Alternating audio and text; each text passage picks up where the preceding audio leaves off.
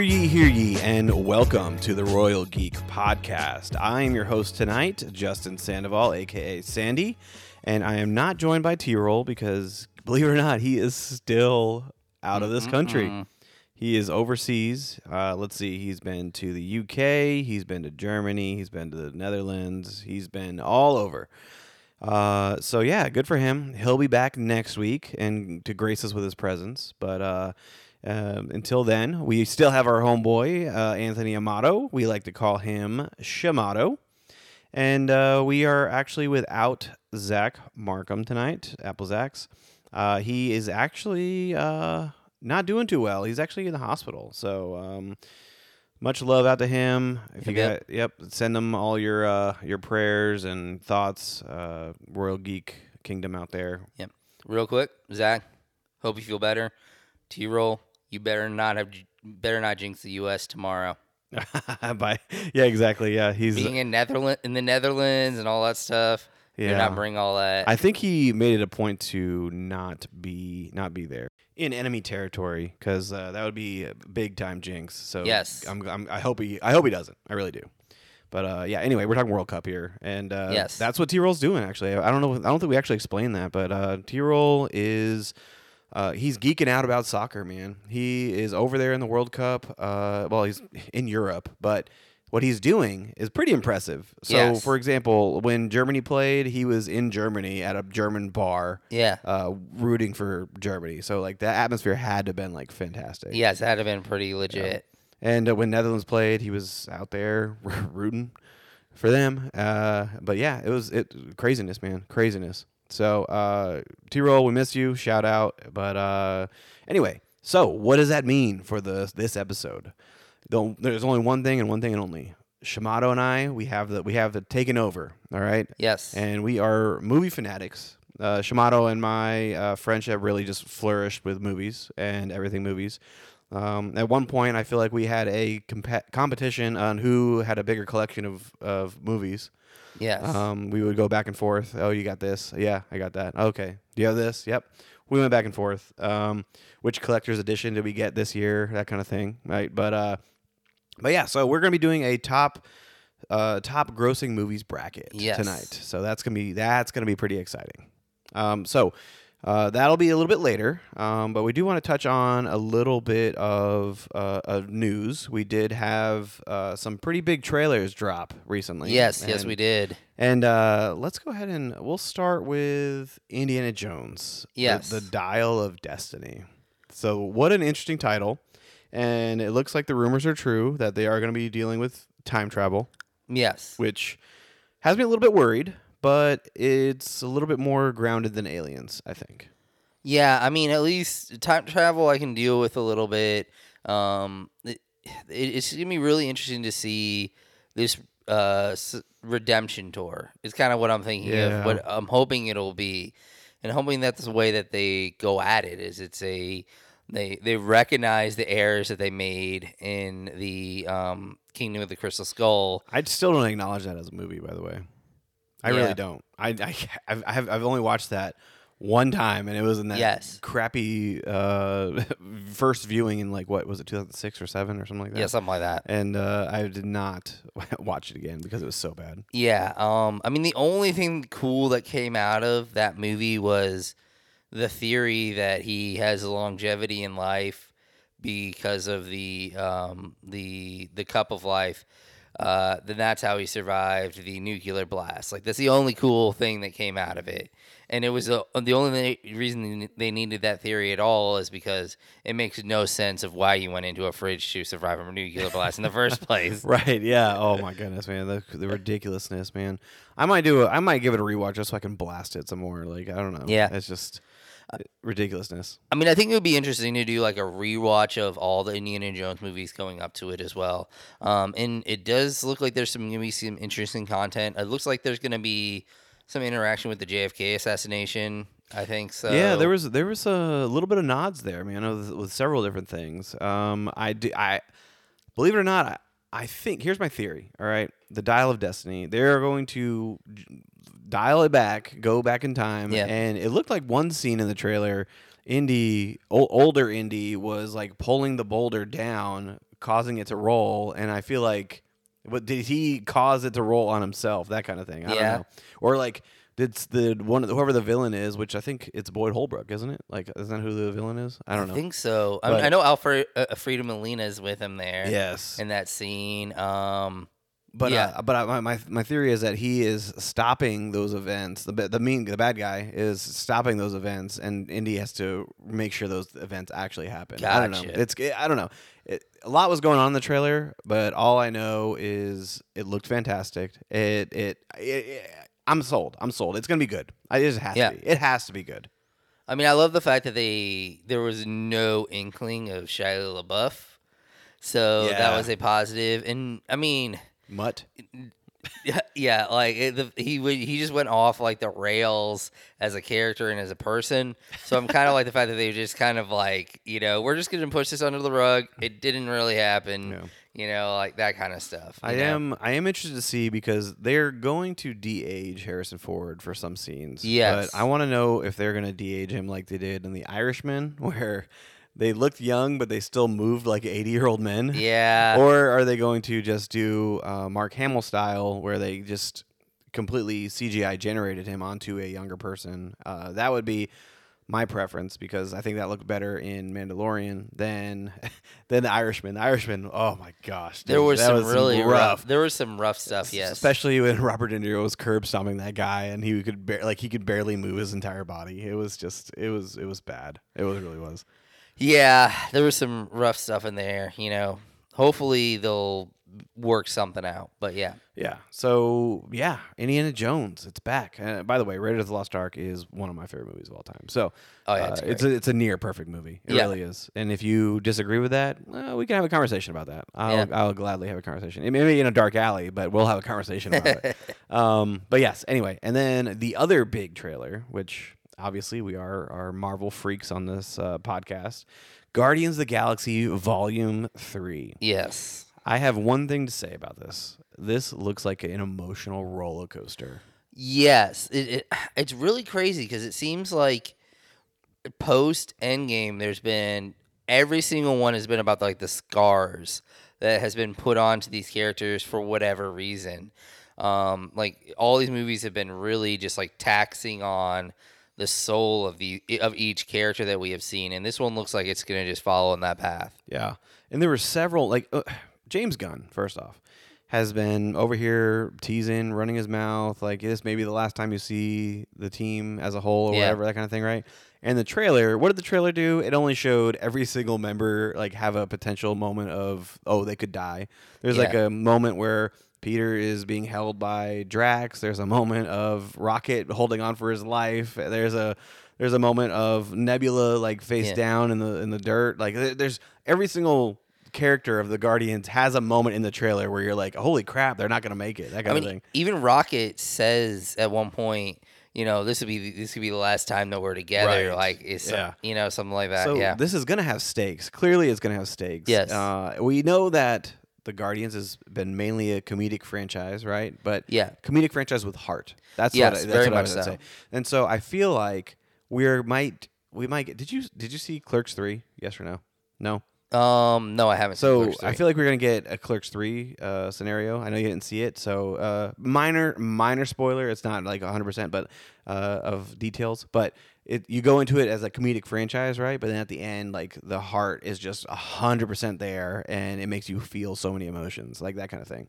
And that's what I think Guardians is going to give us. It's going to give us that same comedic charm that the franchise has been known for. But it's also going to rip us to shreds emotionally, which James Gunn did a fantastic job with in several other properties that he's done as well. Yes. But how about the music choice for the trailer, man? My goodness, this guy does not miss. I promise you. James Gunn is like a musical guru. He's insane when it comes to matching music to movies, and especially with it, like you have to hit with Guardians of the Galaxy on your music, because it's just they established it already. It's the lifeblood of the movie, like even more than I know. You were saying it was a comedic franchise, and it is, but it is a music-based franchise. The soundtrack is just pushes the movie and just fits so perfectly into everything that is going on. So like that is like the number one quality of a Guardians of the Galaxy film. It really is. It's so much so where the music in Guardians of the Galaxy 1, it was so good. Like I had it on vinyl. Like I bought the soundtrack on vinyl because it was just so incredible. It's really good. I just pop. I mean I don't do that, but I pop it on like on YouTube or whatever, all the time. Yeah, it's just he just doesn't miss, man. He's fantastic, and I'm really excited to see what unfolds in this third volume. And we got to look at Adam Warlock. Yes, we did. Brief, but I'm down. I'm down for it. I know Will Poulter has put in some work. He has turned into a hulking being, and he's jacked out of his mind. We saw that from Comic-Con footage earlier in the year. So it's going to be interesting to see what his character contributes to the Marvel Universe. It's going to be interesting. And we see flashes of Gamora. So obviously she's back and involved, and to what extent, I would say, is, I don't know, unknown for right now. But we'll get there. We'll start unraveling more of the story. Yeah, I mean, it's gonna be really interesting to see how, like, is it gonna be a, like how much of her mind is really, where's her mindset, Yeah. And is it gonna be one of those things where it's like you're working from two sides to the middle. Like she's working towards them and they're working towards her, or is it going to be like she's trapped and they're working towards her, like type of situation? Or it's just going to be really interesting to see how that sets up. I'm really interested to just see Nebula too. Like like especially like Nebula's character has been like, in my mind, it's like seeing the journey that Gamora went through, but you're actually getting to see it. Whereas, like, Gamora, she was already kind of there. She was like, she cut herself off from Thanos. But Nebula, you get to actually see her make that journey and, like, all the, like, the tough emotional decisions that she has to make along the way. Yeah. That I'm sure Gamora had to make, but she made them before we actually met her. Yeah. Oh, yeah. And, I mean, their relationship has been one of the more intriguing aspects to the Guardians franchise, for sure. So I'm definitely excited to see the movie. I mean, hands down, it's going to be one of the most anticipated movies of the year next year. All the Marvel movies next year are most anticipated. So this year they were anticipated, but they let us down. Some of them did. So just a few. They didn't live up to the hype that they were. They were still good, but just the hype level was, I don't know. Insane, yeah. Especially the first two. Oh, for sure. But yes, anyway. Those are the trailers. We also got a Transformers trailer, but Shimano didn't watch that yet, so we will pass on that. However, I'm looking forward to it. Anyway, besides that, we are going to go ahead and get into our main topic here. So we're doing a top 16 grossing movies bracket. Shimano, lay down the rules for this bracket. All right, so what we did is we literally just went on a website and top 16 grossing movies of all time. Simple rules. We love our superhero and Star Wars related films, but we felt like it was time to look past those films. So we've cut out anything that is superhero related or Star Wars related. And another little caveat is we are only doing one per franchise. So be ready for some especially some movies from later in franchises or time periods that you're not expecting. It's gonna get wild. Yeah, there's some obscure ones. So we'll dive into those, and you're gonna be like, "Wow, they're having a conversation about that. What brought that up?" Well, it wasn't our choice. It's just it was you guys' fault. You listeners and who watch these movies and pay to see these movies. Don't worry. We're at fault as well. I do throw my money in the ring and watch some of these movies as well. And trust me, we'll get to those discussions on which ones, like, oh man, we should have just like waited for streaming or something and not spent money on this. But yeah. Anyway, I think it's gonna be a fun conversation. So definitely make sure you are following us on social media at Royal Geek Pod on Instagram, Facebook, Twitter, TikTok, all those things. But definitely give us a follow and subscribe on YouTube. Unfortunately, no video this week, but definitely keep following our channel. We will be back with a video next week. So I know you guys just love looking at our faces. I know, I get it. But anyway. let the bracket begin. So we're going to go ahead and start with the 5-12 matchup, which Let's do it. This is a very interesting matchup. Number 5 seed, according to the top grossing movies of all time, is Furious 7. This is a part of the Fast and the Furious franchise, and it is the last movie with Paul Walker, and before he passed away. So that's the number 5 seed. You get why it's there. You get why the money was put into this movie. Obviously, people wanted to see what the franchise did with Paul Walker. Yeah. It is going up against I believe, a juggernaut of a 12 seed. Okay. And it is Lord of the Rings: Return of the King. So, yeah, oh my gosh, yeah, that is rough. It is rough, and Return of the King is also a near perfect movie. It is absolutely fantastic. Cinematically, it's beautiful. The storytelling, the cinematics, the overall payoff that you get from the previous 2 movies to this third movie. It's just fantastic, man. Yeah, you get so many great moments where you see our heroes facing adversity, overcoming adversity. It's really crazy. The final battle in front of Mordor is like, oh, you're just seeing them, and it's just like, oh, that speech that Aragorn gives to the troops. For Frodo, like, oh, that is an epic scene. It's just it gives you chills. It does give you chills. However, I have an argument for Furious 7. Okay, the Furious franchise, Fast and Furious franchise, spent several movies building up this idea of family, right? Yes, and they still play on that today.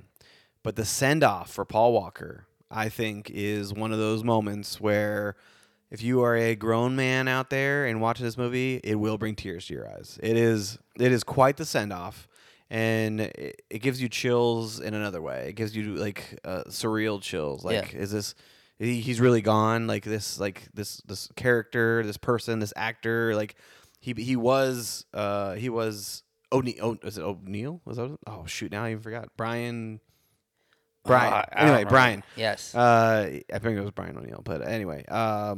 So Brian, his character, but yet Paul Walker. Paul Walker has been in some phenomenal movies in my opinion. He's an underrated actor. Yeah.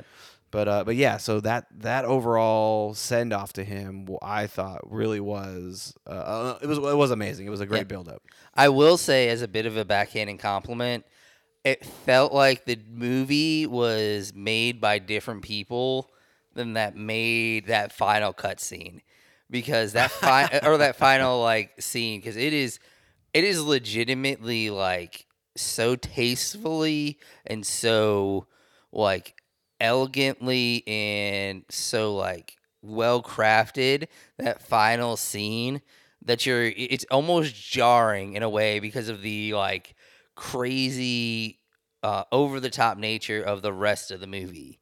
And then to have this scene is just like it really is like it is a beautifully done scene. Like, I will admit that, and I will say negatively for Lord of the Rings, The Return of the King, the only real flaw you can really find with it is the fact that you were like, okay, this is the end. I'm getting up out of my chair.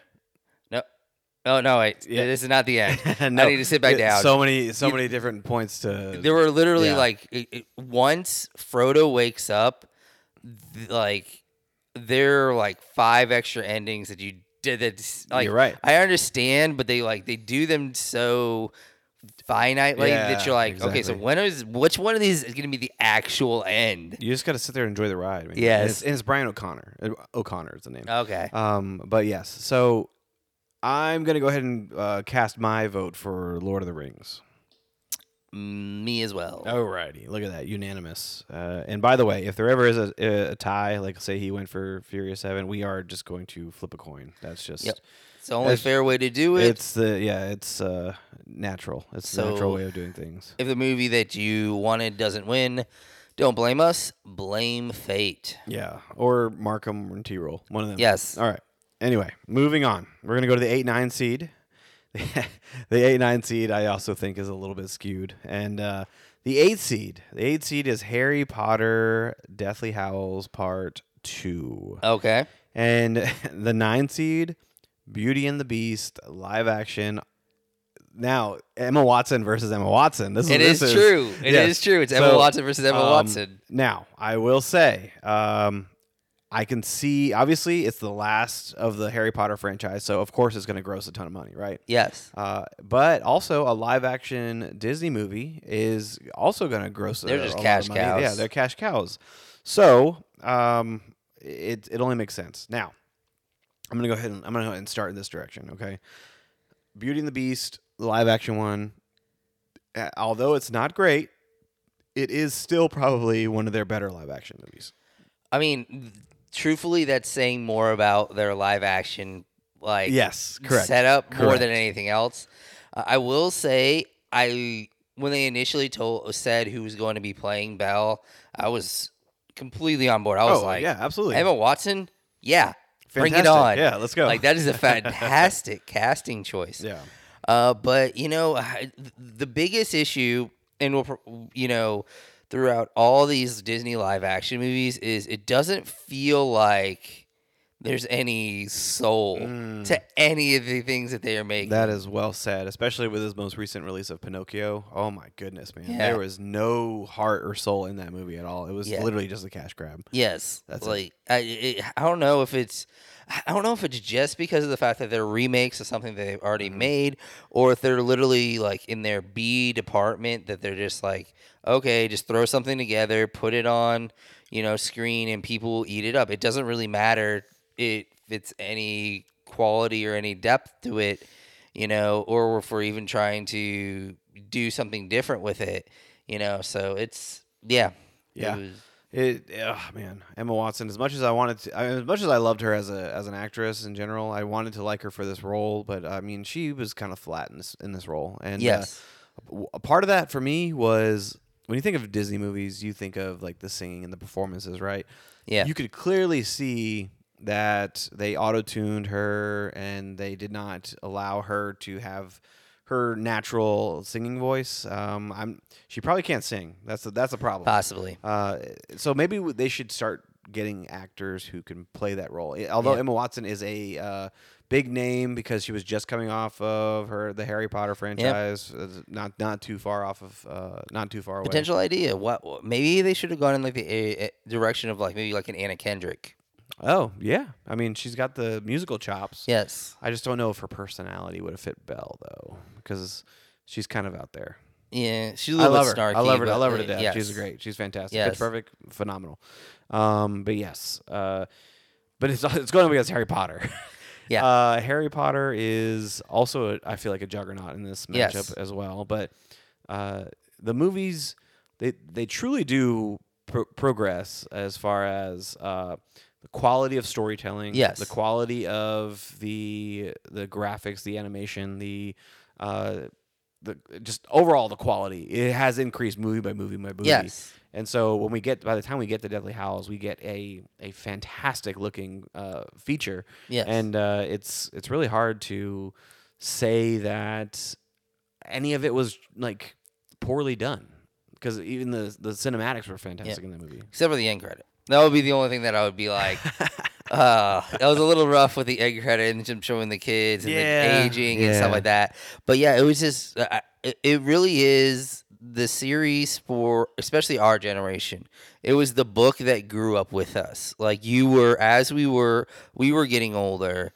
Like that's where the books were coming out, and they were growing with that, and they did a great job of like the content grew as the books moved on. So like book 1, yeah, I mean it was from a 10-year-old or an 11-year-old's point of view, but as you move on, it became more mature content wise and depth wise, and the movies did the same thing, where even to the point to where there were it was either 3 or 4 directors that they had throughout the series, and they partially did that because they were trying to get because different feels for where Yeah, you were. exactly. Yeah. You know, where you had Chris Columbus, who was really good with younger Oh, kids absolutely. and worked Yeah. well with them. You know, of course, his great work on the Home Alone franchise.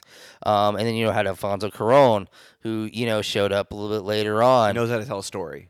And Yes, which yes. Prisoner of Azkaban had one of the best stories of the entire Yes. franchise. And then you had, you know, David Yates. Yes, Yeah, yes. he came Who in. kind of did he finish? He came in and did clean up. He did several of the final movies. I'm pretty sure he did 4, and he skipped 5, and then he came back for 6 and 7, part 1 and 2. Okay, yeah. Yeah. Anyway, but yeah, so basically because they were growing up, Yeah. like it was an interesting way of doing the, you know, we're going to let these directors, you know, attack the part of the franchise that is they're the best at. So, you know, by the end, you know, you had this long story, and you got it was definitely the most different the seventh movie because of the fact that they were no longer in school. Right. Like, you know, Yeah.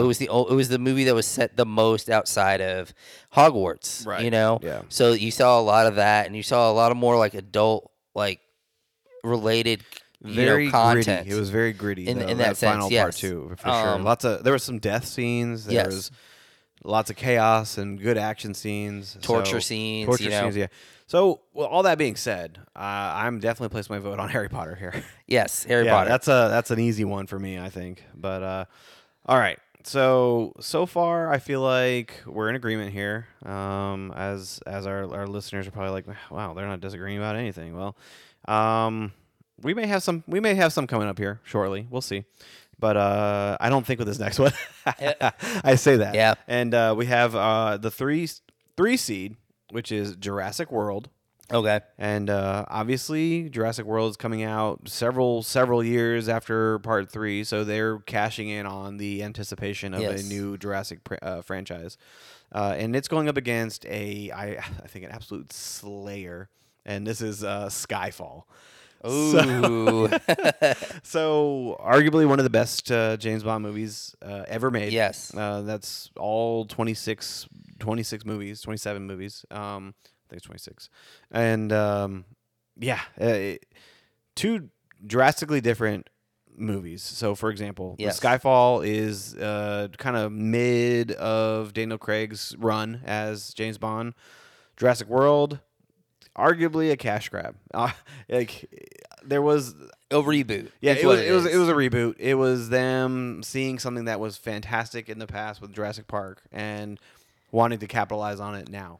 Yeah, I kind of see Jurassic World as being like in the same vein of like Force Awakens. It was it was an attempt to revitalize a franchise that had kind of and restart a franchise that had kind of like had been Fizzled a little bit. dormant for a little while.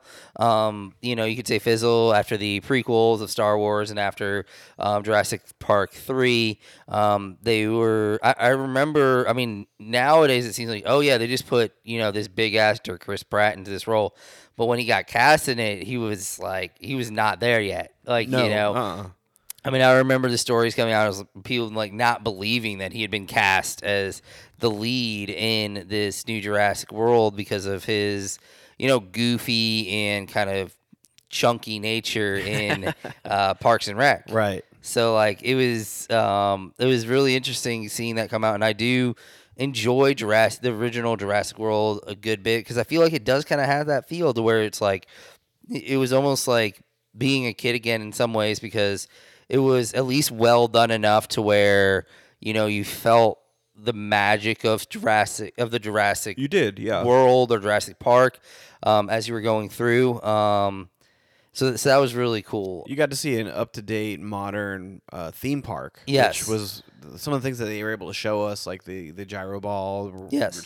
Strolling through the park and everything. That was really cool to see. Yes. And some of the visuals, as far as the graphics for the CGI for the dinosaurs, fantastic. They look really good. Where they start to veer off is when they try to blend the dinosaurs and technology together. Yeah. I feel like they didn't have to go so hard on that. especially like with the laser pointer raptors, that kind of stuff, right? Like that stuff, it comes in the franchise. And Yeah. I feel like they didn't need to go that direction. They could have left it with the awe of just being creatures that are fascinating, that kind of thing. Yeah. But yes, and Skyfall. Yes. I mean, Spy Prime. Yeah. Like it is just like premier spy espionage. yeah, like Skyfall is phenomenal. It's easily in the top 2 of Daniel Craig's run. Casino Royale as well. Yep. Which was, funnily enough, as Casino Royale was sort of like in that same vein of like Jurassic World, right? like they kind of gotten a little bit stale with the Pierce Brosnan runs at the end of his run. But yeah, you get to see some really amazing action in Skyfall, and you just it's really the top notch effort for Daniel Craig, and Yeah. you're seeing them push their way to get around again with the James Bond universe in Skyfall. So that's really cool to see. But yeah, it's cool just seeing these 2 big epic franchises kind of go at it in our minds in this bracket. We're seeing 2 juggernauts of just time. Some of the best best franchises of pretty much all time. Rocking it out right now. Yeah, they really, really are. I'm a huge fan of James Bond franchise. Yes. Like I'm honestly, I'm obsessed with it. I really am, and it's near and dear to my heart. So obviously, I'm going to go ahead and vote for Skyfall. Yeah, I'll go with you on Skyfall as well. Okay, so Yes. look at that, another agreement. So awesome. All right, so the next one is the 116 matchup, and I am actually excited to hear what you think about this one, Shamato. So the 16 seed here is Pirates of the Caribbean: Dead Man's Chest. Okay. So that is a 16, which it's not a bad 16. That's actually it's pretty decent. It was. Yeah. I mean, Davy Jones, man. Davy Jones he came on the scene and he looked amazing. Yeah, He did. It He still did. holds up to this day. If you haven't rewatched the Pirates franchise, Davy Jones's CGI, it holds up big time. So, and it's going up against a CGI masterpiece. Yeah. And it's Avatar. So James Cameron throwing his Yes. weight around, showing how he knows how to create new and different ways of telling stories. Yes. Whether it's the T2 Terminator. Or Avatar. He's found ways to make things look Phenomenal. Yes, phenomenal. In their time. Yes, exactly. Yes, for sure. So yeah, interesting matchup here. It is an interesting matchup. I do think maybe if this was the first Pirates of the Caribbean, it would do like that movie is just made better in my mind. Oh yeah. Like I think we can all agree on that, and I feel like anything past the first Pirates, they were just like, there's a lot of money in these hills right here. Yeah. I feel like a lot of it is just like they took the idea of like, we're gonna make a movie out of this theme park ride, and then there's a bunch of money made by it. Well, let's just push it and push it and push it. But it is interesting. It does, continue along the story. You finally get to see what happened to Will Turner's father. Yep. Is that still in It is. Skarsgård? It absolutely yes, that's what is. I thought. Of course. I was like 90% sure, but yeah, Bootstrap playing Turner. Bootstrap. Yep. But yeah, so you get to see what happens to his father there, and then of course the tragic ending of him having to, give up his own, self to become the new Davy Jones. Yeah. I think Davy Jones was definitely the best thing to come out of that movie. Yes. He truly was pretty terrifying to look at. He Yes. really was. And I mean, like I mentioned earlier, he looked fantastic. And I think the Davy Jones CGI can rival the Avatar CGI. I do believe that. But Avatar, it gets a lot of heat for kind of the copy and paste of like the Pocahontas story. That and Dances with Wolves. Yeah, Dances with Wolves, Pocahontas. Like it's similar, right? Except Cameron put a little twist on it, a little sci-fi twist on it. Yes. And so yeah, it gets a lot of heat for that. And Pirates, I mean, you can definitely tell they didn't try as hard as the first movie. However, it was still an enjoyable sequel. It wasn't Yeah. it wasn't a flop by all means. Obviously, we're sitting here at the 16 seed in the top grossing movies of all time, Yes. and it's the second movie in the franchise, not the last like Harry Potter was or Lord of the Rings, right? Yeah. So clearly, as the second movie in the franchise, it had some pull to it, and that just shows how successful movie one was because people were clamoring at the Yes. sequel to that one. So you gotta shout out that for that movie for sure. I will admit it did create that. Although it does kind of create the idea of, well, maybe the reason why the third movie didn't make as much money is because the second movie was not up to par, so people didn't have the hype for the third movie. The hype fell off. But yeah, I mean, I just think like Avatar, even though it does pretty much copy paste Dances with Wolves, even down to the fact that they literally have some of the actors from Dances with Wolves in Avatar. Yeah, which that's true. You're right. Yeah, Jeez, I didn't realize that until now. which is pretty crazy. But I mean, it's still, I mean, it's an interesting storyline, and just from the idea of the person, it's really just a story about a person rediscovering himself in another culture. It's really all it comes down to. Absolutely. And for whatever purpose, however you end up there, that's kind of the idea of it, is that, understanding that maybe your side isn't always the side that's, they may be the more powerful side, but that doesn't mean they're the more righteous side, exactly. or, And we're 13 years later about to get a sequel. Yep. So you can only imagine what this freaking movie is going to gross, right? Yeah. All right. So all that being said, Shimano, where are you putting your cards at, man? Avatar. Avatar. All right. Jeez, man. Part of me wants to go with Pirates just because of Davy Jones. I love the actor as well, Bill. Yes. Bill wasn't Bill Nighy or Nighy? Nighy or something like that. Yes. Fantastic actor. Also in the Pirates of the Caribbean, or also in the Harry Potter franchise. Yes, absolutely. Dude, I'm gonna go Pirates here, man. All right. I'm gonna go Pirates. We got our first coin toss. First coin flip. Shimano is going to always be heads, and I am going to be tails. So, guess what? We have an upset. We have an upset. Pirates is going on. All right. You can feel free to yell at me, Royal Geek Kingdom out there.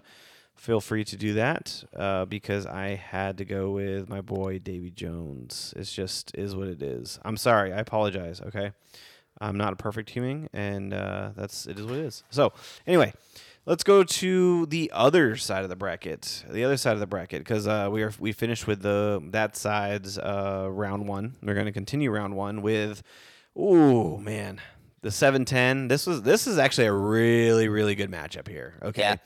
The 7 seed, Frozen 2. Okay. All right.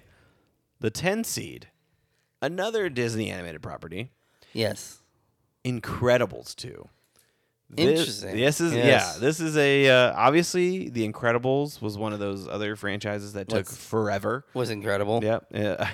Yeah. 10 years between, I believe, Yes. right? Yeah, it was definitely one at the point to where you were like, I don't think we're Ever gonna get one? Yeah. Yeah. So obviously you can see the hype there, but then Frozen 2, it didn't have that long of a wait, but that goes to show how big of a phenomenon the first Frozen movie was. It has destroyed every parent's life. As a parent, I will say this: I did watch Frozen, the first one, before I had kids, and I loved it. So, and now after I've had kids, I was actually able to show them Frozen, and now that's when they ruined my life. Yes. So, but no, yeah, we had that soundtrack on repeat all the time, and Frozen 2 came out, and I was actually able to take my daughter to go see the movie. Yeah. She was a young little wee one, maybe 3 years old at the time, and she absolutely loved it. Frozen 2. I'm going to make a bold statement here, fellas and gentlemen. And I think we might have the same feeling about this, but go ahead. Frozen 2 soundtrack is better than Frozen 1 soundtrack. Oh, yeah? That's what I'm saying here. I don't know if the soundtrack is necessarily better. Like Into the Woods is phenomenal, by the way. Like I love Into the Woods. I would say Frozen 2 is a better movie than Frozen 1. That I 100% agree with as well. Yes. I do think that it got a little deeper, right, with some of the storytelling and character development with them. So yeah, I'm a fan. I'm a fan of the Frozen franchise. I'm proud. I'm proud to admit it. Oh, I yeah. am. And if anybody questions me, Yeah. I have a daughter. Yeah. So step off. Right. I don't have a daughter, and I own both movies. That is true. That is true. So, but Incredibles 2. Incredibles 1 is one of my favorite movies of all Yes. time. It is, I think, close to a near perfect movie. I've said that 3 times already. It is the greatest Fantastic Four movie of all time. Exactly. Thank you. And it is great. It truly is great. Incredibles 2, I was looking forward to it so much. I think Yes. it is still a very solid movie. Yes. Not as good as number 1. No, yeah, I agree with you That's there. where the Frozen differentiates. In my eyes, Frozen 2 is better than 1. But Incredibles 2 I think it just falls short of Incredibles 1. I did like the villain as far as like the twist where Yeah. it's the female character, she was against them the whole time, that kind of thing. I Yes. did enjoy that. What I didn't like was taking the focus off of Mr. Incredible and putting it on Elastigirl, because I thought some of the more comedic moments came when Mr. Incredible was getting into whatever he was getting to in the first movie. And a lot of like his friendships and things were kind of Right, led yeah. a thing, with those characters. And I don't know, there was just like I felt like a crux of like what they had been building on was just the way that Mr. Incredible felt about the world around him. Yeah. And I felt like that was a huge part of it. Whereas I felt like Elastigirl didn't necessarily have those like misgivings about the world as much in the first movie. But I mean, I do like the fact that they, it was definitely an interesting way to go about it, to give her more light and give her Right. more like more of a front row view of the world, and you Yeah. get to see things from her point of view. But I do understand what you're saying there about like a lot of the stuff I felt like was a lot of the best parts were also about his emotional journey and the way that his stagnation and the way he felt about life at the time that he was in. Yeah, and I don't know. I feel like they didn't utilize the children as much as they did in the first one. Yeah. I really enjoyed Dash and Violet's interaction in the first movie better than this one. I don't know. I think it's a good movie still. I really do. Yes. But if I'm casting my vote here, I'm going to go with Frozen 2. That's a tough one. I thought I was gonna have to go this for a coin flip, but I think I'm gonna have to go with Frozen 2 as well. Wow. All right, man. I thought you were going to go Incredibles 2. I was getting ready to flip that coin. I really was. So, look at that. Frozen 2 moving on to round 2. That is wild. Okay. All right. So, the next matchup is one where I am worried about. I'm worried about our conversation here. Okay. So, the number 4 seed is The Lion King. Okay. The live action Lion King. Yeah, unfortunately. And then the 13th seed is Transformers Dark of the Moon. So Ooh, this is a steaming pile matchup right yes, it is. They were I think they both could be characterized, as we have said before, as money grabs.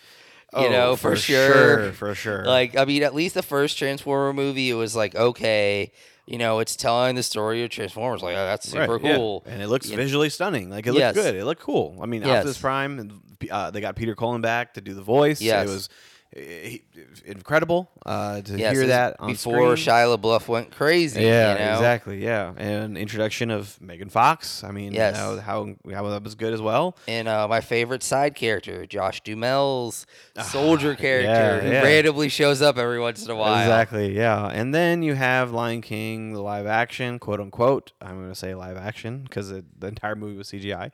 Anyway. Yeah. I'm going to say this statement, and you can either agree or disagree, and I don't care because I'm going to say it anyway. It is a soulless movie, which we've mentioned before about Yes. Disney movies, but this one I feel like is even worse because they bring James Earl Jones back as Mufasa, who was the heartbeat of the first movie. Yeah. And he does essentially the same lines. However, you can tell he is way older less into it, and Yeah. there's no heart in any of the things that he says. Like the line where he says, "Don't turn your back on me," Scar, in the first movie, still like runs down my spine. Yeah. When he said that line in this new one, it was so flat, so lifeless, so unenthusiastic that I was like, this movie sucks. Yeah. I would have much rather them recast Mufasa than have James Earl Jones give a lackluster performance that he did. Yeah. As well as when I saw the casting choice for Simba, I was actually Excited, extremely excited because I love me some Donald Glover. Yes, he yes, is me too. one of my favorite talents in all of Hollywood right now. Yeah. And I feel like him just being attached to, I think unfortunately he's just had this bad luck of being attached to poorly put together big budget movies so far. Like, Yeah. you know, this one and him being in Solo, you know, like he was by far the best part of Solo. Oh, for sure. Yeah, but easily. And then just like in this, it was just like, I don't know. And I didn't particularly like, I feel like the casting of Beyonce as Nala was just a, we're going to put a big name on to this, get you to come, you know, that a kind of bow thing. on, you know, a turd. Yeah. Pretty much is kind of how it felt. And then they got, well, Donald Glover is a musical talent, and Yes. Beyonce's obviously a musical talent. So you would expect that the soundtrack would be fantastic, right? Yeah.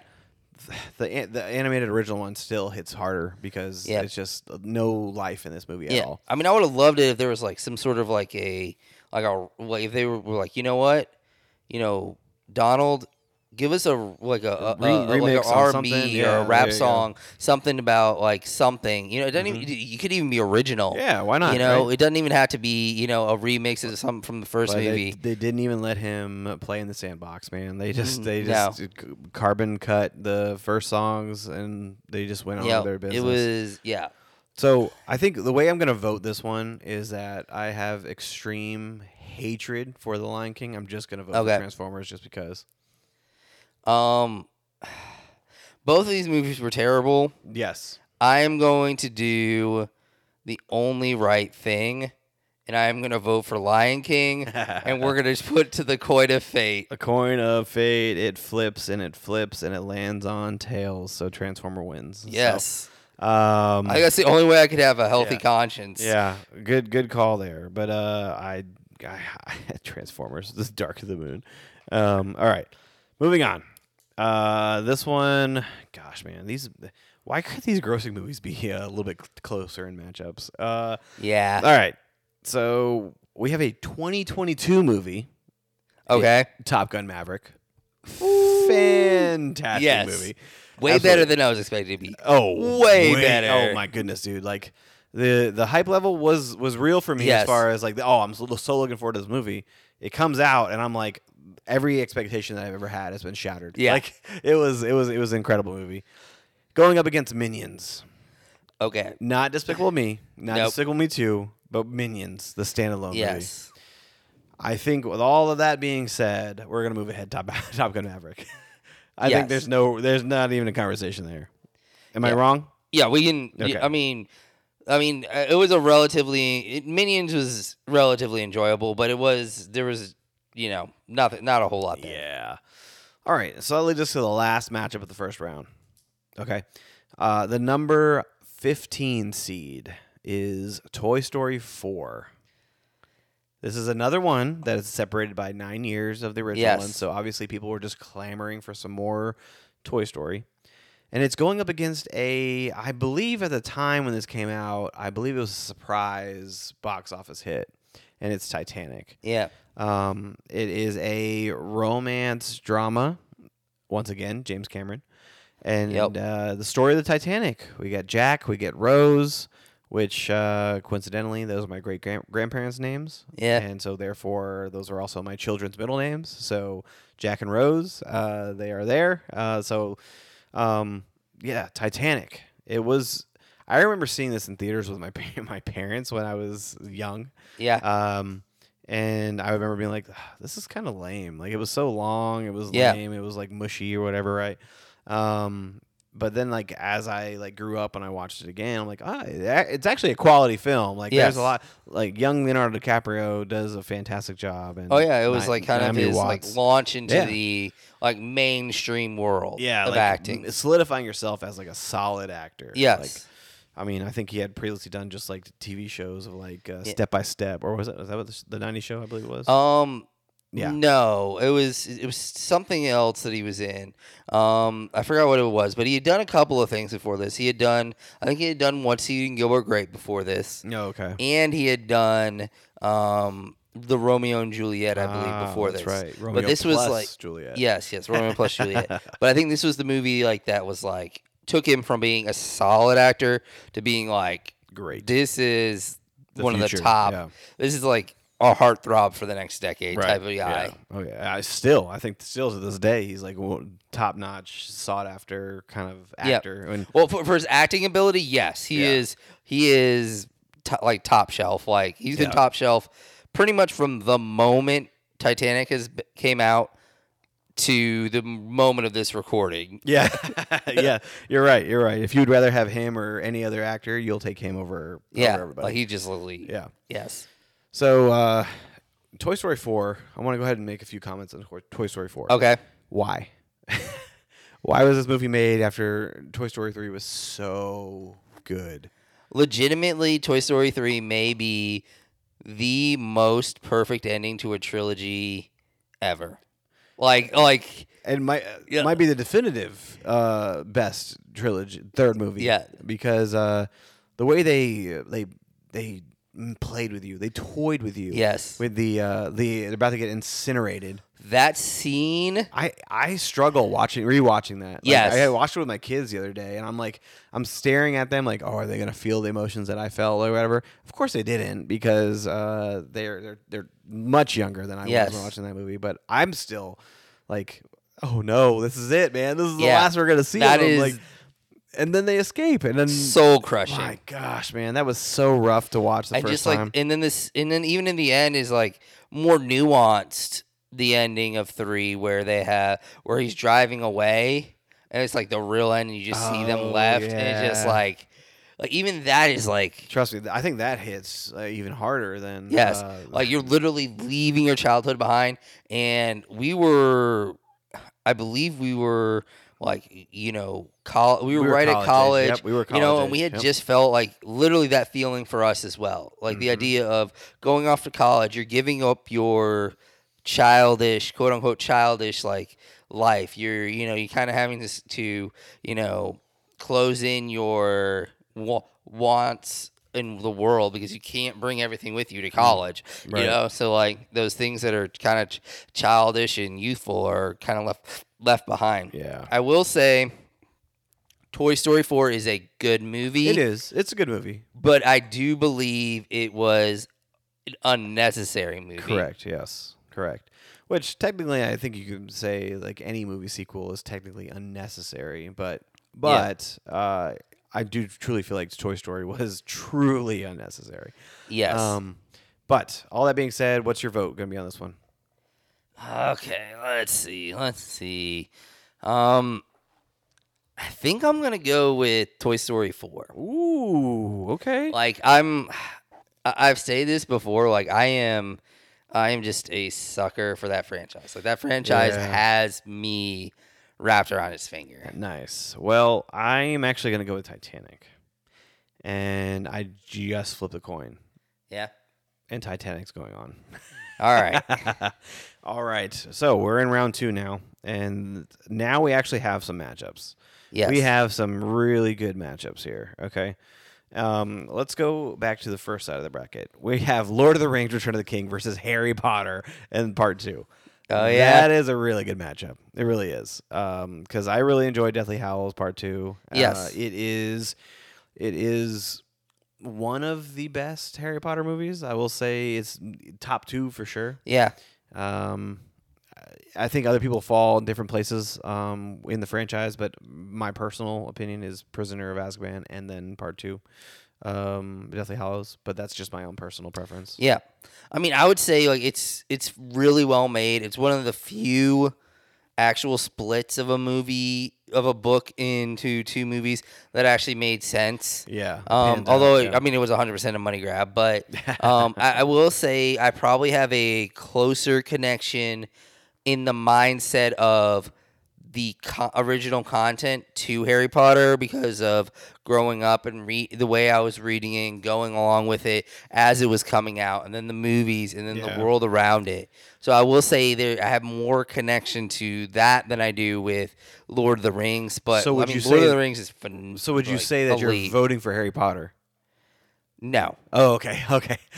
With that being said, I'm voting for Lord of the Rings. You're voting for Lord of the Rings because it is just a top quality movie that is quite frankly, like it's beautiful. It truly is. So Lord of the Rings is moving on to the final 4. So the next matchup here is Pirates Dead Man's Chest, which once again I apologize to all of our listeners out there for me moving that one on with the coin flip. But it's Pirates versus Skyfall. I know. I know. You faced it against yourself. I'm yeah. You played yourself. I know. I did. Skyfall is, in my opinion, top 2 James Bond movie. Period. Not just Daniel Craig. It truly is great, especially the speech by Javier Bardem when he's giving it on the island. Talking to Daniel Craig once he's got him in there in that weird little silo building. Right. Yeah. It's a great speech. Phenomenal speech. Great monologue. He was actually a really interesting villain. I liked the connection to M and how that all played out, and you kind of could sense like that was like the big climax, but then like they even had like another extra climax after that when they did Blofeld at the end. Like that was pretty wild, pretty crazy. So yeah, I mean it's phenomenal, and it's definitely one of the best 007 movies ever, and I feel like that the only Pirates of the Caribbean movie that could match up with a top-notch 007 movie would have been the first one. Yeah. So, I mean, for me, my vote's got to be Skyfall. Mine too. I feel like, Skyfall's moving on. All right. So, I do think the next matchup will be an easy one, and I don't know how much time we're going to need to spend on that one. So, it's going to be Transformers versus Frozen 2. I truly think that Frozen 2 is way better than Transformers Dark of the Moon. Now, Transformers 1 and Frozen 2, we might have a conversation here. Yeah, but I still feel like they would have been, an underdog, but Frozen 2 to me definitely beats out this movie by a long shot. Yeah, so we are in agreement there. All right. Even though Transformers has Linkin Park working for them, Frozen 2 soundtrack I think still hits harder. Oh yes, yeah, it does. Show Yourself, underrated, fantastic song.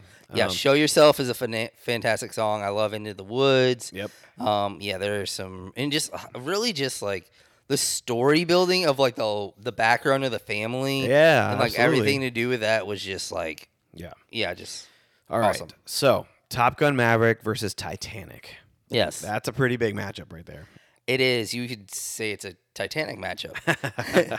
We have Titanic on the seas and Top Gun in the air. Yes. And I think that the visuals and the stunts in Top Gun Maverick are unmatched as far as thrills. Like you can truly see and feel the actors in the cockpit of all of these fighter jets. And well, part of that's because Tom Cruise pushed for them to use actual G-forces when they were flying. Yes. So you weren't just pretending that you were at this certain point. You were actually feeling the G-forces as you were going. So when they show the actors, like the one actor who was passing out and he was like failing, he actually passed out because of the G-forces, and then they just kind of rode around that and to make Tom Cruise like try to save him, that kind of thing. That's pretty impressive. That's fantastic, and it made for a really good movie. Yeah, that's insane. And when they go and you see the F-14 and they're like, which side note, the F-14 Tomcat is my favorite airplane of all time. But when you see it and you're like, I literally, my wife was sitting next to me, and I was smacking her leg, and I was like, they're going to fly. He's going to fly in Top Gun again. He's going to fly in F-14. Like, that was, it got me so hyped when I saw that. And the scene when they're in the F-14 and Miles Teller is like, he tells Tom Cruise it's not about the plane, it's about the pilot. Yes. Like, that was a great scene. It was fantastic. And you could feel it. You were there with him, right? Yes. And just a lot of great moments overall in Top Gun Maverick. But Titanic had its moments as well. Yes. For example, the band going down with the ship was very great scene. Yes. It really was.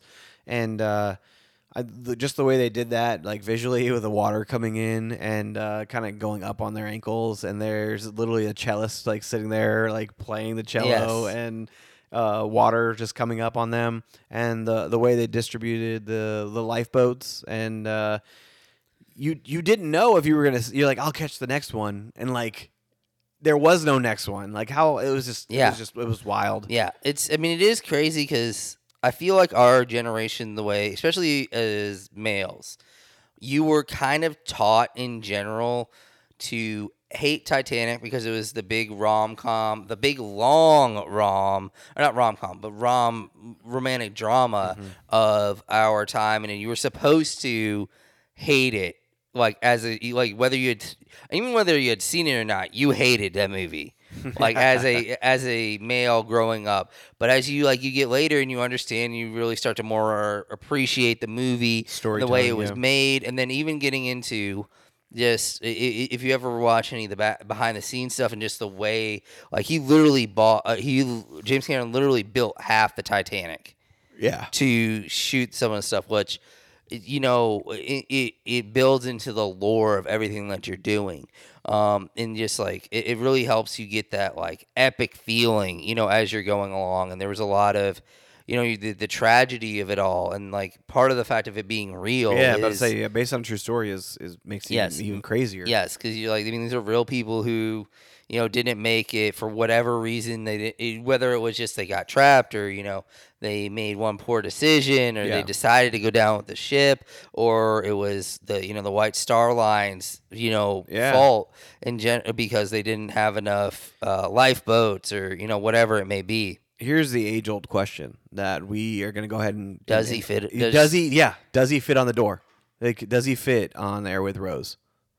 Okay, so my idea would be he probably could have fit on there, but he probably would have died of hypothermia. Yeah, he would. I think he would have died regardless. He was kind of in worse shape than her, and deep down, I think he knew. I think he knew that he was in worse shape than her. But I don't think he had to go out like that. I think he could have maybe attempted to see a doctor by floating on there and maybe had a chance. But then again, what was it, like 19 what? It was 1912. Oh, 12? Yeah, okay. So, yeah, he probably had no chance. So, could he have fit? Yes. Should he have fit? No.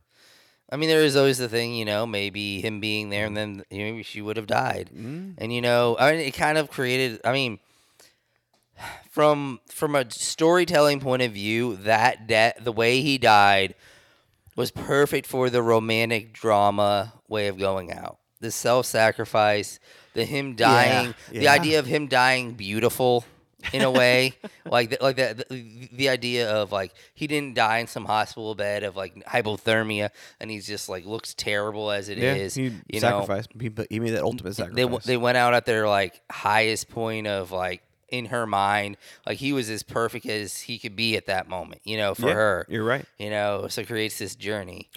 All of that being said, I'm voting Top Gun. Me too. All right. Good. But definitely much respect for Titanic, though. Yeah, I would definitely say I have a lot more respect for Titanic than I did when I was like 10 or 11 when it came out.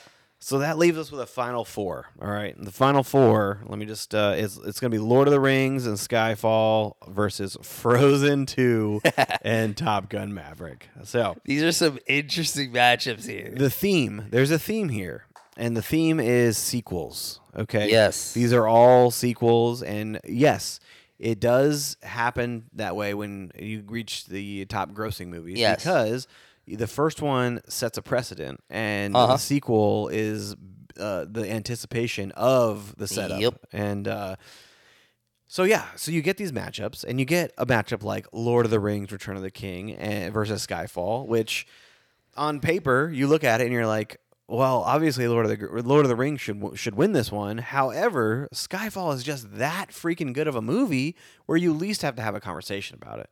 Like that's kind of where we're at on that one, and that conversation is going to go based on, okay, Lord of the Rings: Return of the King is a culmination of a really long saga as far as 1 and 2 that build up to perfection. Okay, Skyfall is we get Casino Royale, which is a fantastic reinvention of the spy of James Bond. But then you get Quantum of Solace, which is a significant drop off of that retelling. And so when you're going into Skyfall, your expectations are, I hope this is good, rather than Return of the King is like, I really think this is going to be amazing. Like this has to be. Exactly.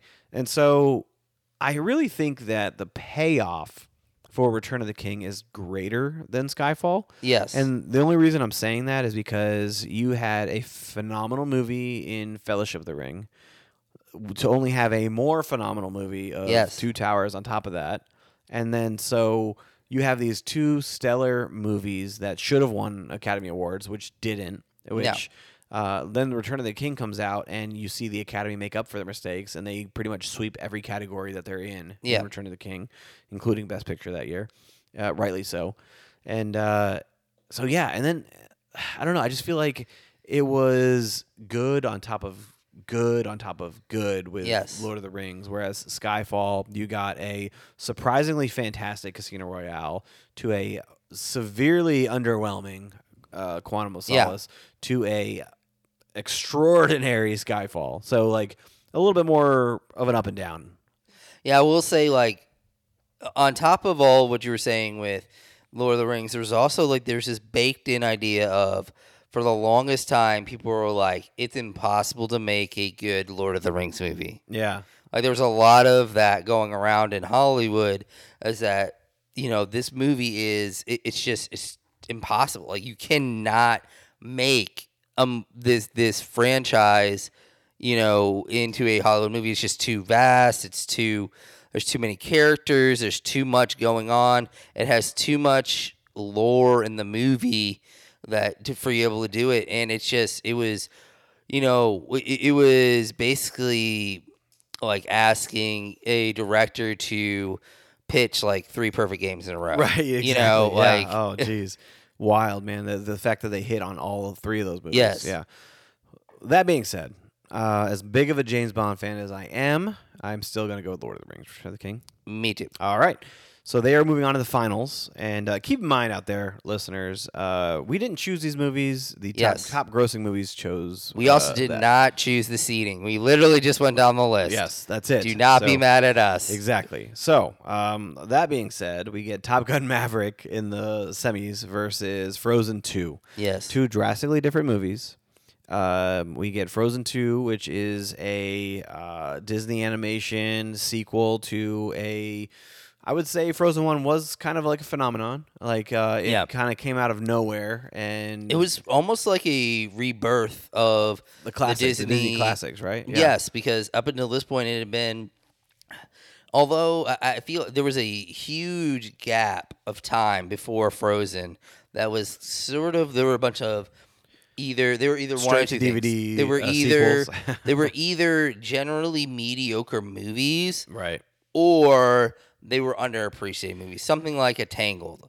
Like Tangled, I felt like is an extremely underrated film, but didn't have like that busting out right quality. It was kind of like the time period where Disney kind of just let Pixar take the reins of all the animated studios. So most of the really good stuff for almost a 10-year period was coming out of Pixar, and Disney just kind of took their hands off or put less effort into their animated offerings. Right. Yeah. And I feel like this was like Disney being like, you know We're what, back. we're back. Yeah, basically we we're back. we were originally here creating this content, Yes. and we gave you the reins for the while, and we're taking it back. It was like And, Michael Jordan. He just sent yeah, one little thing. I'm back. I'm back. Yeah, and the crazy thing is that Frozen, the original one, kind of launched the rebirth of Disney animation, and we've gotten some quality stuff to come out of like Moana. Yes, Yeah, and fantastic. Kanto. Yeah, mhm. You know, we're both legitimately like phenomenal movies. Yes, and yeah, Frozen 2. I mean, the soundtrack is amazing. I love the soundtrack. Panic at the Disco's rendition of Into the Unknown is top quality, man. It is good. It is awesome. And then I will say we've mentioned a lot of great things about Top Gun Maverick. Yes. Soundtrack also good in Top Gun Maverick. Yes. The One Republic song that they play on the beach football scene, which what the heck is going on? Who's scoring? Who's keeping track? It doesn't matter, right? They're working as a team, that kind of thing. So that song is very popular, and it fits the tone of the movie. Tom Cruise is just a legend, man. He is like, if they're ever in Hollywood, I believe the A-list actor where they have a must-see movie is kind of dying, like that. But Tom Cruise, I think, is the last of that breed. Yeah, he's getting very much close to that. All I have to say is thank God for Tropic Thunder. Like his rebirth. Into movie stardom, because he did kind of have a lull for a little bit to where you're like, is Tom Cruise still Tom Cruise? We call that the Vanilla Sky period, is what we call that one. Yeah. But yeah, so was it Les Grossman? That was the name? Yes. And my goodness, one of the best cameos of all time. Tom Cruise, shout out, man. But yeah, and then not only that, but then the Mission Impossible franchise taking it up a gear. But the Mission Impossible, between Mission Impossible 3 and 4, the drastic change in just stunts and storytelling, it helped contribute to getting to this point of Top Gun Maverick and the feats that it goes through to make it impact on us as audience. Yeah. I think he's like basically been like, you know what? I'm just gonna be like stunts, like right, that is like, and even honestly, like Jack Reacher, like that was that was actually significantly better than I was expecting it to be too. Yeah, and Edge of Tomorrow was right after that. Oh, that movie is fantastic, phenomenal. Yes, very underrated, very underrated. Yes. So all that being said, Frozen 2 versus Top Gun Maverick. Shimano, where are you going on this one? How do you feel about this? I might have a little bit of recency bias here, but like, and maybe it just been because of the fact that I was a little bit worried going in to Top Gun Maverick. But I'm gonna go with Top Gun Maverick. Like, and it just like it blew my expectations out of the water. Yeah, I think obviously Top Gun, and made in the '80s, right? And the 30-year gap between that is for me, that is generally a red flag. Like, right, I don't like the idea of that happening. Is like, it's like kind of like when you had the sequel to like Dumb and Dumber, and you were like, this can't be. Yeah, this can't be. So yeah, there were definitely a lot of red flags attached with that, and so and it getting pushed back a lot too. Oh man, that thing had like a 2 to 3 year pushback, yes. And it was very long awaited for sure. Yes, but when it came out, I think that I was so floored on the quality of that movie, man, that it just stood out so much more than any other movie this year in 2022. Yeah. And so I'm gonna go ahead and give it the edge over Frozen. All right. So I believe you're in full agreement with that one as well. Yes. So that leads us to a final. Top Gun Maverick versus Lord of the Rings: Return of the King. So, two drastically different movies. Yes. One recency bias, and the other one is a classic of the 2000s. So yeah. I say classic because it was definitely the early 2000s that this movie came out. But it kind of redefined a lot of the way we view cinema. Yeah. And for me, when that movie came out, I was young and dumb and really just I watched movies and didn't really have any critical thinking about them. I just enjoyed them at face value. But then the Return of the King came out, and I started to understand what filmmaking was, and kind of understood what the cinematography meant, and what the score was all about. And this kind of started to educate me in that aspect of it. And honestly, like it really did push me and my fandom in that type of direction. Yeah, I think it was like one of the more interesting parts is it was kind of one of the first franchises to make it to where, to kind of say that sequels don't necessarily have to be just cash grabs. Like, they can be made into cinematic masterpieces, especially going to the third movie. It isn't just about, we need to push out this next movie because it needs to make us more money to push and push and push.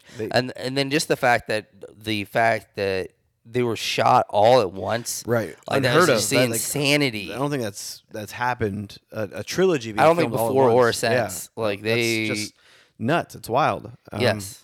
I mean, that would be amazing if something did that these days, because they honestly started that franchise to tell a story. That was their main goal. It wasn't to make money. It wasn't to show off all of their cool new tricks of the camera, right? Like, it was literally to tell a story. Yes. And Peter Jackson at the helm, right? And he was able to do a phenomenal job. And like we mentioned, good, great. Like, it was one-upping each other. Each movie was one-upping each other. And with all that being said, I mean, Top Gun Maverick is going up against a true juggernaut here. Yeah. I mean, it's crazy because, like, I mean, I really do think, like, getting back to it, I think part of the reason why it was so great was because they were shot together.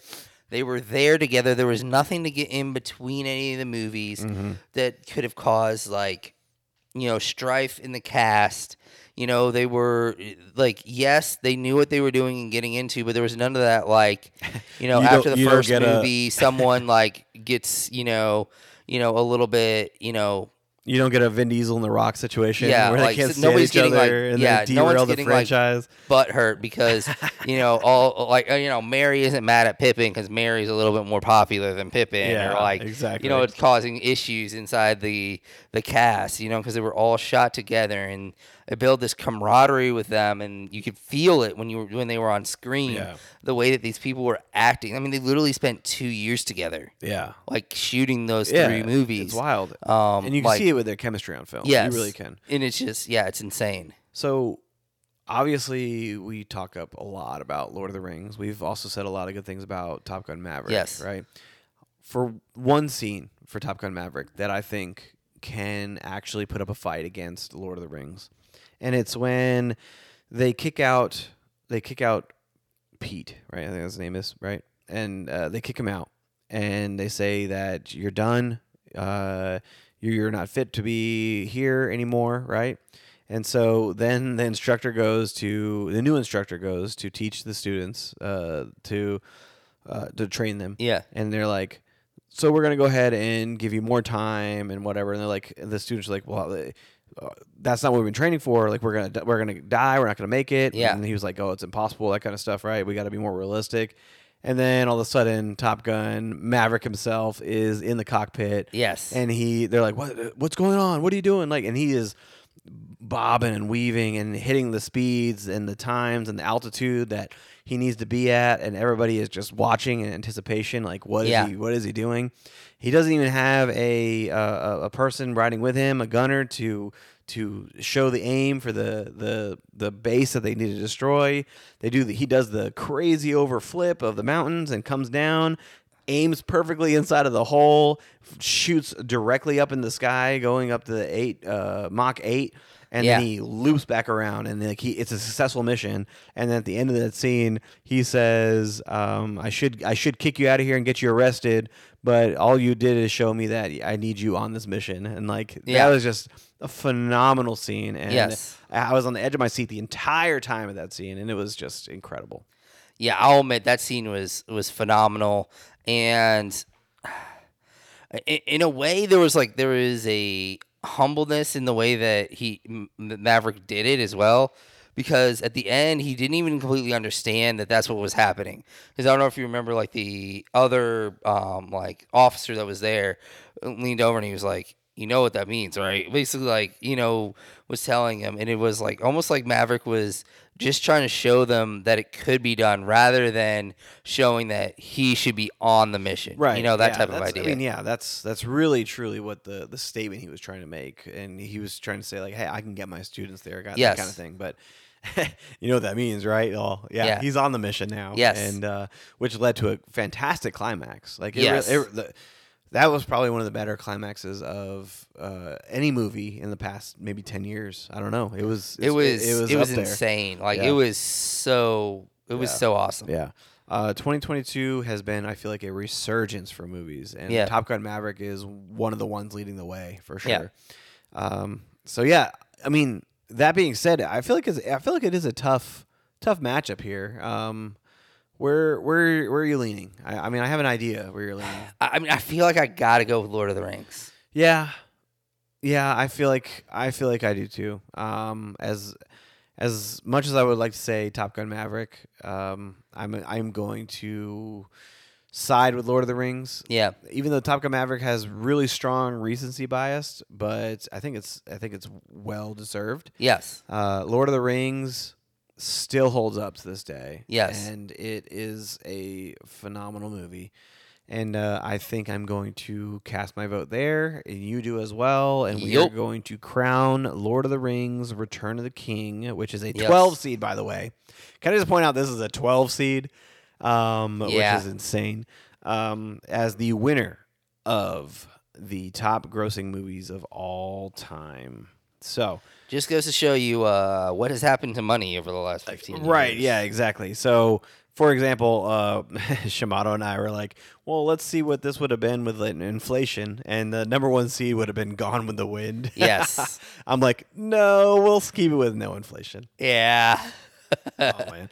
But, yeah, I'm glad we kept Star Wars and superheroes off of this as well. Yeah. Because I feel like it gave us an opportunity to really talk about branch out, because otherwise, legitimately, we would have been it would have been like Ranking our MCU movies. It would have been like Avatar, Endgame. and then just a bunch of superhero and Star Wars movies. Like legitimately, it would have been just. Yeah, It would have been. And obviously, as our the Royal Geek podcast Kingdom out there knows, we cover everything Marvel and superheroes all the time. So why not branch out and talk about some fun and exciting different movies? I mean, who didn't want to talk about live action Lion King and Beauty and the Beast, right? I mean, come on.